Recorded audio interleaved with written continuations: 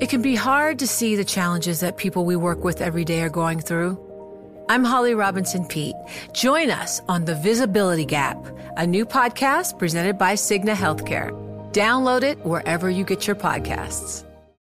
Collaborate for a greener future at the Bloomberg Green Festival, a groundbreaking celebration of the thinkers, doers, and innovators leading the way. From design and culture to technology, science, and entertainment. Hear from inspirational speakers and immerse yourself in climate solutions. July 10th through 13th in Seattle. Title sponsor, Amazon. Official airline, Alaska Airlines. Get 20% off using promo code radio20 at bloomberglive.com/greenfestival.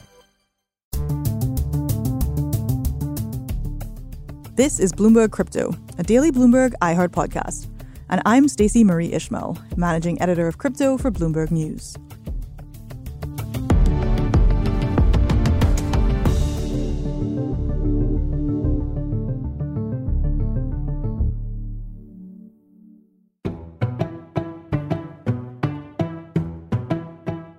Yes, I know it's Saturday, but we're here to offer you, our listeners, a special audio-only version of a new weekly video series called Crypto IRL. That's IRL like in real life. And it's hosted by friends of the show Katie Greifeld and Tim Stenovic. This is episode 9 of Crypto IRL. If you want the full video experience, head over to bloomberg.com/QT or check it out on YouTube.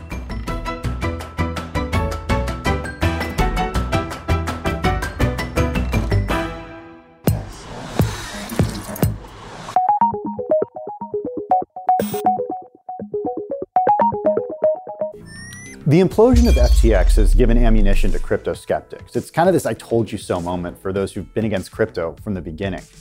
At the same time, many of those said skeptics see the case against crypto as larger than the failure of one of the biggest crypto exchanges on earth. To them, it's about utility and inherent value of crypto. It's about the concept. They don't actually buy the idea that you can use crypto to create an alternative financial system.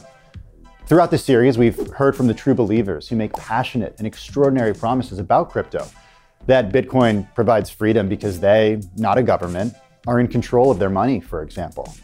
But there are also people out there who make it their mission to shine a light on what they see as the deficiencies. You're about to hear from 3 of those people, all of whom we spoke to before the FTX debacle. And even though we don't yet know the ultimate fallout from FTX's collapse, how much money is gone, what clients will recoup, or how or if it will ultimately undermine confidence in crypto, we know that the skeptics are already using it as yet another example to make their case. I gotta say, it's a little weird that this is our last episode. In what way? Well, we're making the case against crypto. We're talking to prominent voices who are anti-crypto. Seems like a pretty good journalism thing to do, get both sides of the argument. Right, it's a noble pursuit. It's a higher calling, right? Yeah. We're out there collecting information about both sides and presenting it in an even-handed way. And we got to meet the guy from the OC.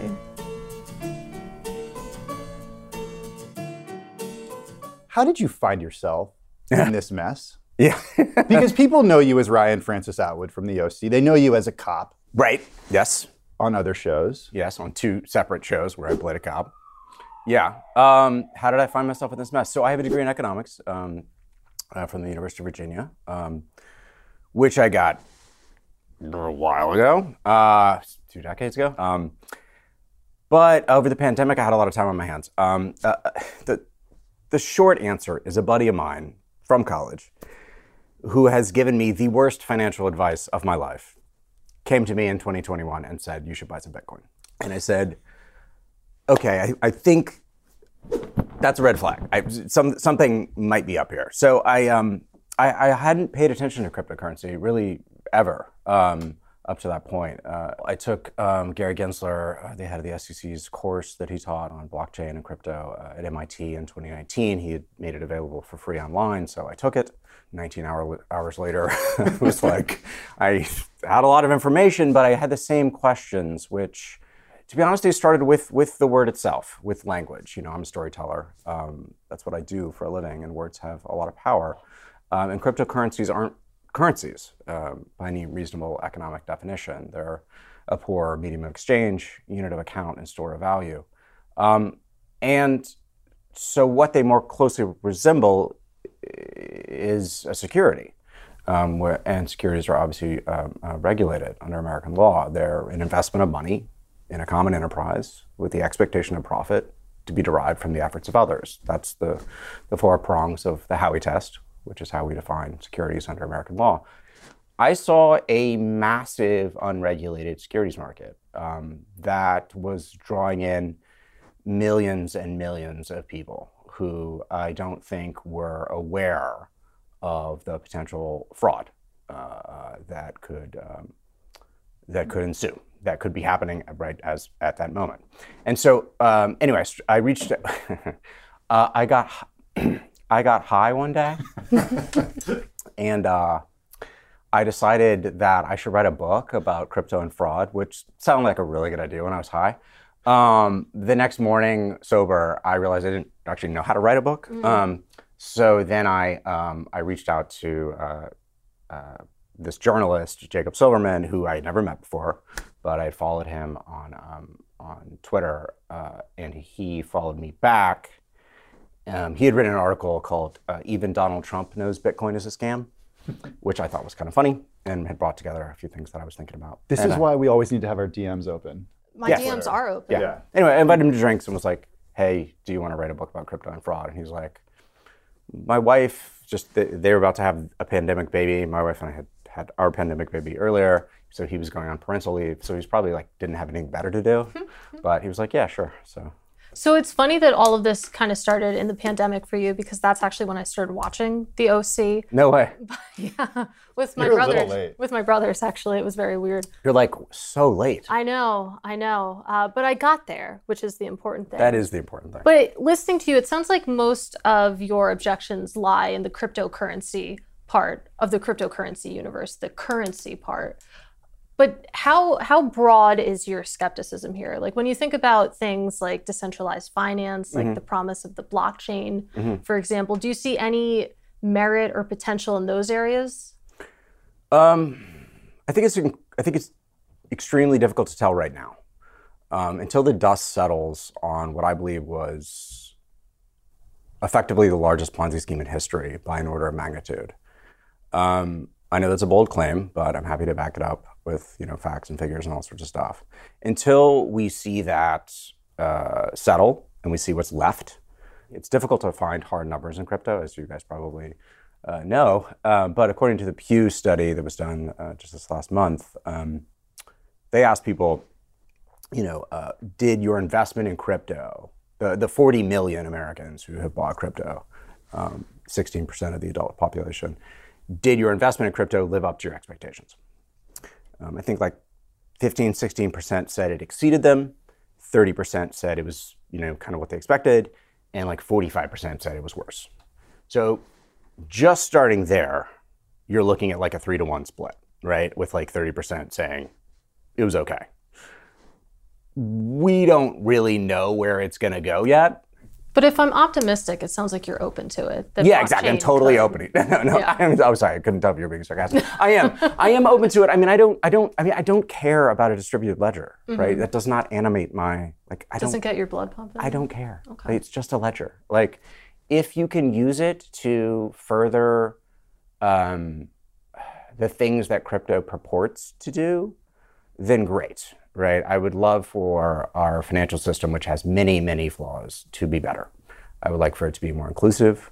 I would like for the fraud to be lessened. And I'd like for people to be able to transact easily, and particularly overseas between countries. But unfortunately, crypto, I don't think accomplishes any of those things.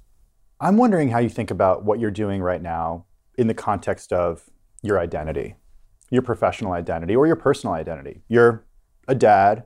Yeah. You're an actor. Yeah. You're a crypto skeptic. You're writing a book. Yeah.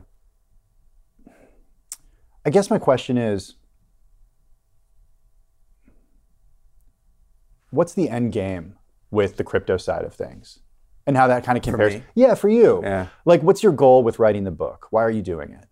Like, what do you want to communicate? Yeah.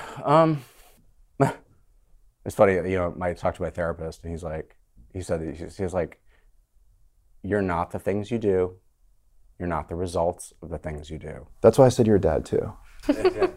Not that I talked to your therapist. Oh no, that's fine. But like, I don't like it when people consider you're your you. identity, right? Like You're you. Yeah. You're you. Like you're Tim. I'm not just a journalist. So what I hope to do with the book is tell a story about people and what they want and why they bought crypto, and what we can learn from the failures of crypto and where we might go from here. And back to your point, are there things we can take from blockchain and decentralized technologies that do offer value? And I'm very open to that. And I'm talking to academics and people that know a lot more about that than me. When you reflect on the rug pulls, the pig butchering that's gone on, how much blame do you place at the feet of regulators? There's a lot of blame to go around. But it's funny, I'm actually writing that chapter now. A lot. It's been a massive failure across the board, both parties. There's a lot of reasons for that, I think. I don't think there's I don't think there are simple answers to that question. One of the things that I was struck by when I started to try to understand like why this has gotten so big with so little regulation, one of the things that I observed that I thought was just kind of fascinating was the fact that we separate our commodities regulation from our securities regulation, which, as far as I'm aware, we're the only country in the world to do so. You live in Brooklyn. Yes. I live in Brooklyn. I don't. Matt Damon lives in Brooklyn. You won't even, yes, it's true. You know where I'm going with this. Oh, God. Yeah. When you think of celebrities in crypto, you think of celebrities who've endorsed crypto. Yeah. Matt Damon, Larry David, Kim Paris Kardashian. Hilton, Kim Kardashian. I mean, have you ever run into any of these celebrities, given that you're kind of the sole celebrity skeptic? I don't want to say sole, but you're among the most vocal celebrity skeptics. Do you ever run into Matt Damon, for example? At our weekly meetings? Yeah, at your weekly meetings? No, I do not. So I haven't talked to them. So I don't view celebrities as so the first article that Jacob and I wrote in October of last year was about Kim Kardashian and about the Ethereum Max shilling, which was just pretty obviously scammy.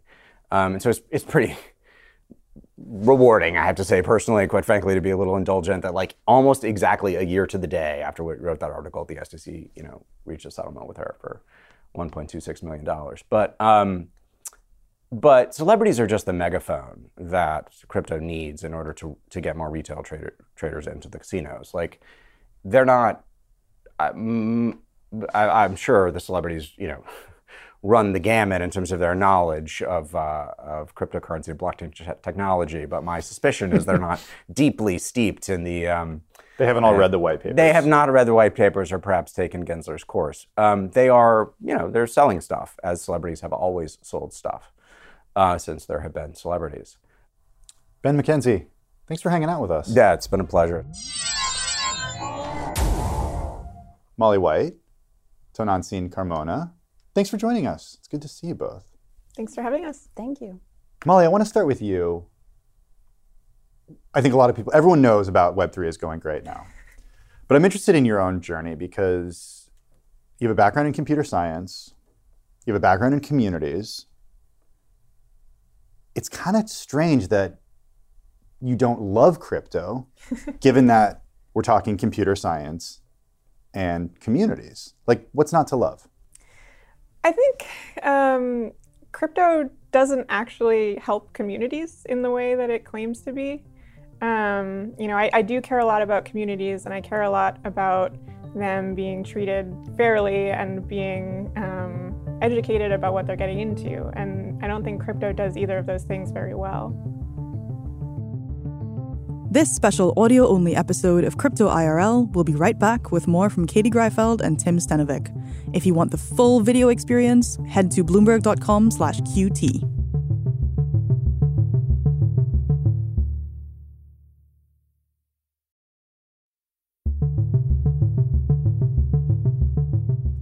Tell us about your background.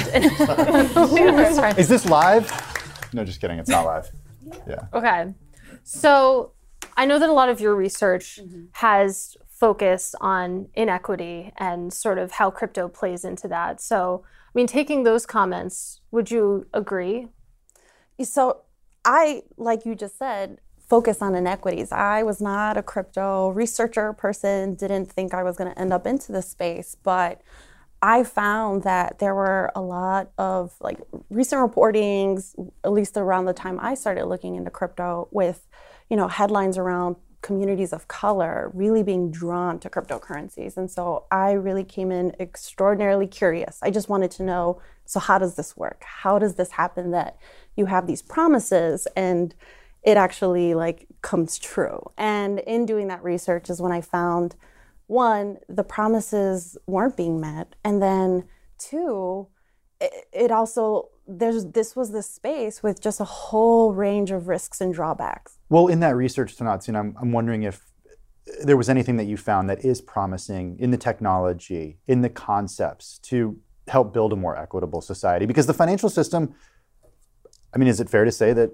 it is exclusionary in some ways? Oh, 100%. I think one of the things, at least I talk about, is that historically, a lot of communities of color have been excluded from traditional financial institutions. That is absolutely true, but that doesn't mean that crypto is necessarily the solution. I don't agree with the status quo. I believe we should fix the status quo.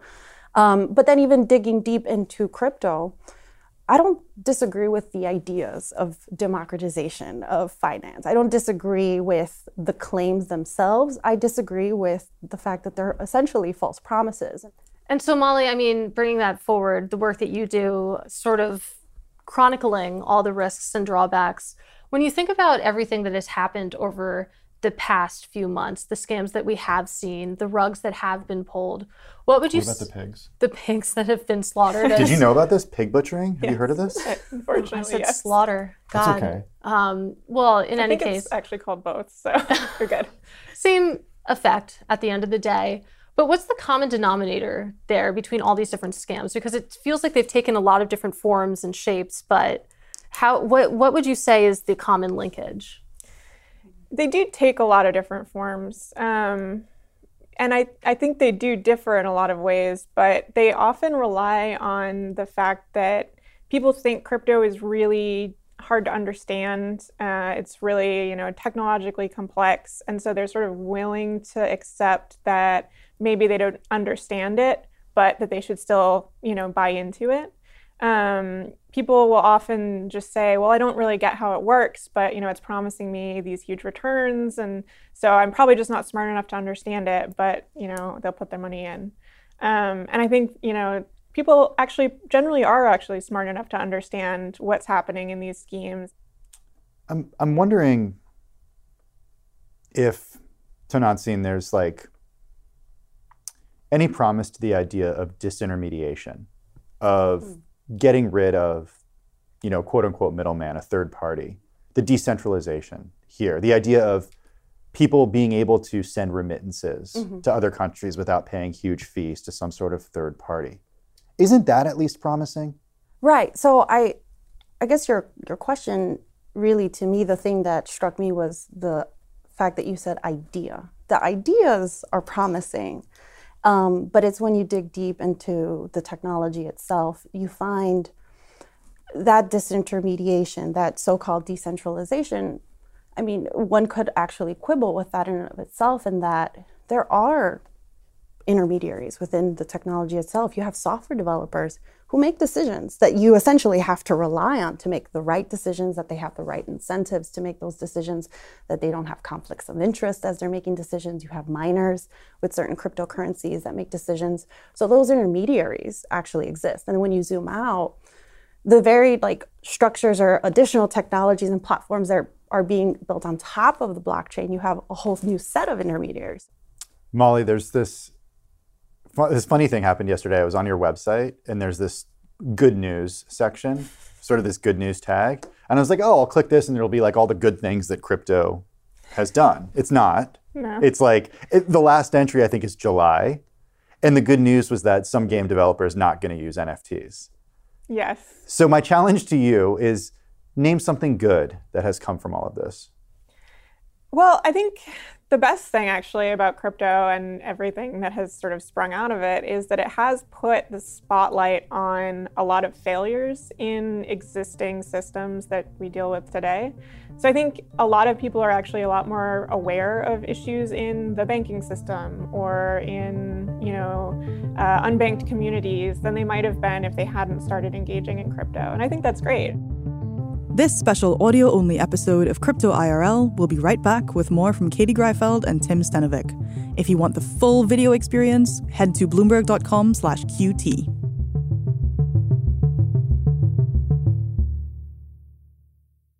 The countdown has begun. This May, 1,000 global leaders will gather in Doha for the Qatar Economic Forum powered by Bloomberg, held in conjunction with our official partners, the Qatar Ministry of Commerce and Industry and Media City Qatar, and premier sponsor QNB. Join heads of state, influential ministers, and leading CEOs to make new connections and gain unique insights. Learn more at QatarEconomicForum.com.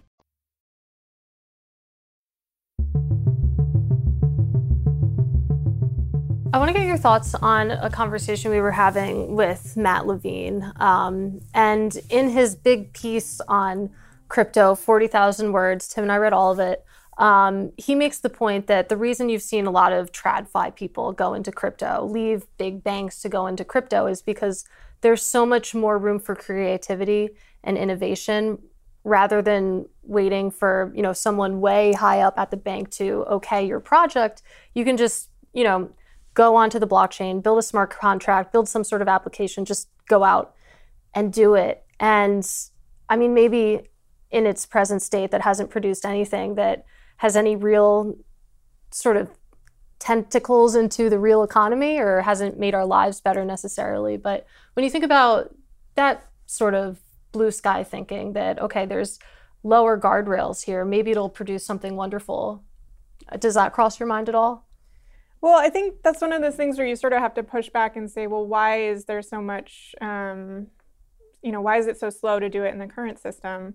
And it could be that that a person is working at a huge bank and there's just a lot of bureaucracy there. But I would guess that, if you're asking why is the traditional financial system really slow, it's probably because of all the regulations that you have to comply with. And it's true that crypto doesn't have that many regulations, and so people are able to, quote unquote, innovate in very interesting ways. But that's also where all the scams and the, enormous disasters have been coming from too. And crypto, I think, has been, evangelists for crypto have been making the argument that you can't regulate crypto more strongly or you will squash innovation. Tonatsin, where do you come down on regulation? Because if there's nothing actually useful there to be regulated, then is it sort of just a waste of time and a waste of resources to even think about regulation there? That's a great question. So to your point on the regulation, I was just thinking of like New York. They have a regulatory scheme. It's not perfect by any means, but it's something. And companies haven't left New York. So I think it also kind of just runs counter to the example that like... Do you mean from a crypto perspective or taxation? Yeah, from a crypto perspective. Like companies are still operating in New York. They're still offering their services. They're still so quote unquote like innovating. And so... I just think that kind of helps debunk the argument that regulation is all bad.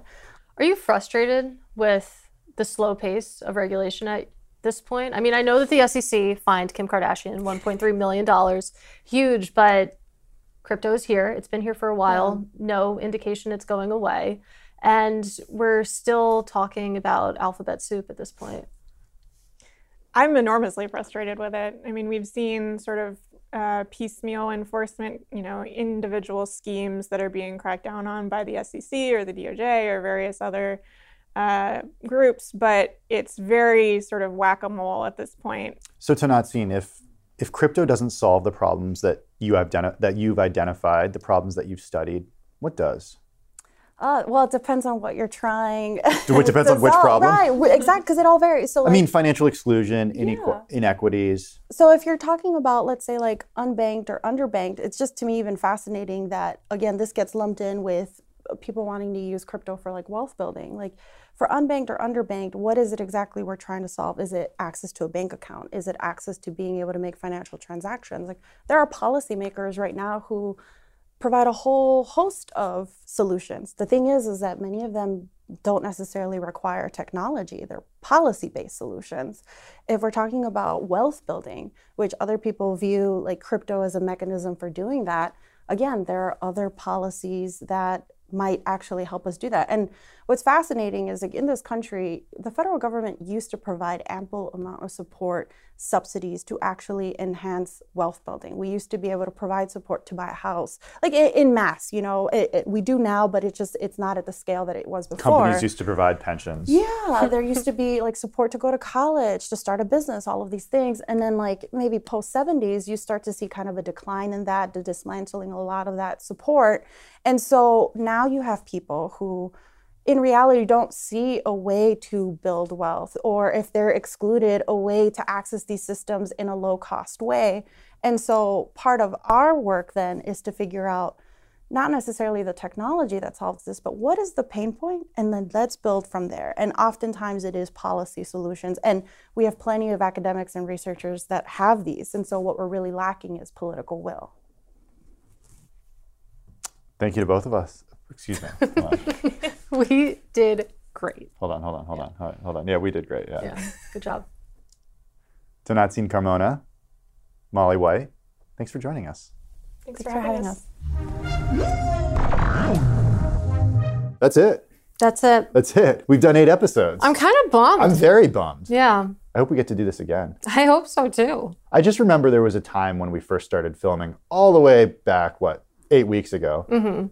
I asked you your opinion on something. You said, I don't have opinions. I'm a journalist. Sounds like me. But come on. After 8 episodes, week in, week out, doing crypto, talking to the people we spoke to, you've got to have an opinion on something. You know, you're right. And this is something that I have struggled with. And, you know, when I really boil it all down, I truly think that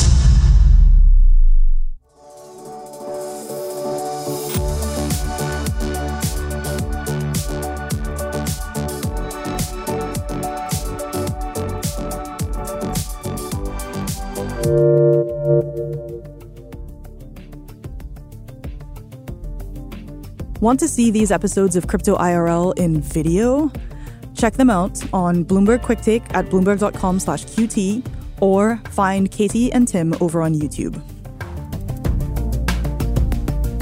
This is Bloomberg Crypto, a daily podcast from Bloomberg and iHeartRadio. For more shows from iHeartRadio, visit the iHeartRadio app, Apple Podcasts, or wherever you get your podcasts. Send us your comments, questions, or suggestions for the show to crypto@bloomberg.net. Or find us on Twitter, we're @crypto. The supervising producer of Bloomberg Crypto is Vicky Vergolina. Our senior producer is Janet Babin. Our producers are Mohammed Farouk and Sharon Barrero. Our associate producers are Ty Butler and Moses Undum. Desta Wonderad is our engineer. Original music by Leo Sidran. I'm Stacey Marie Ishmael. Have a great weekend.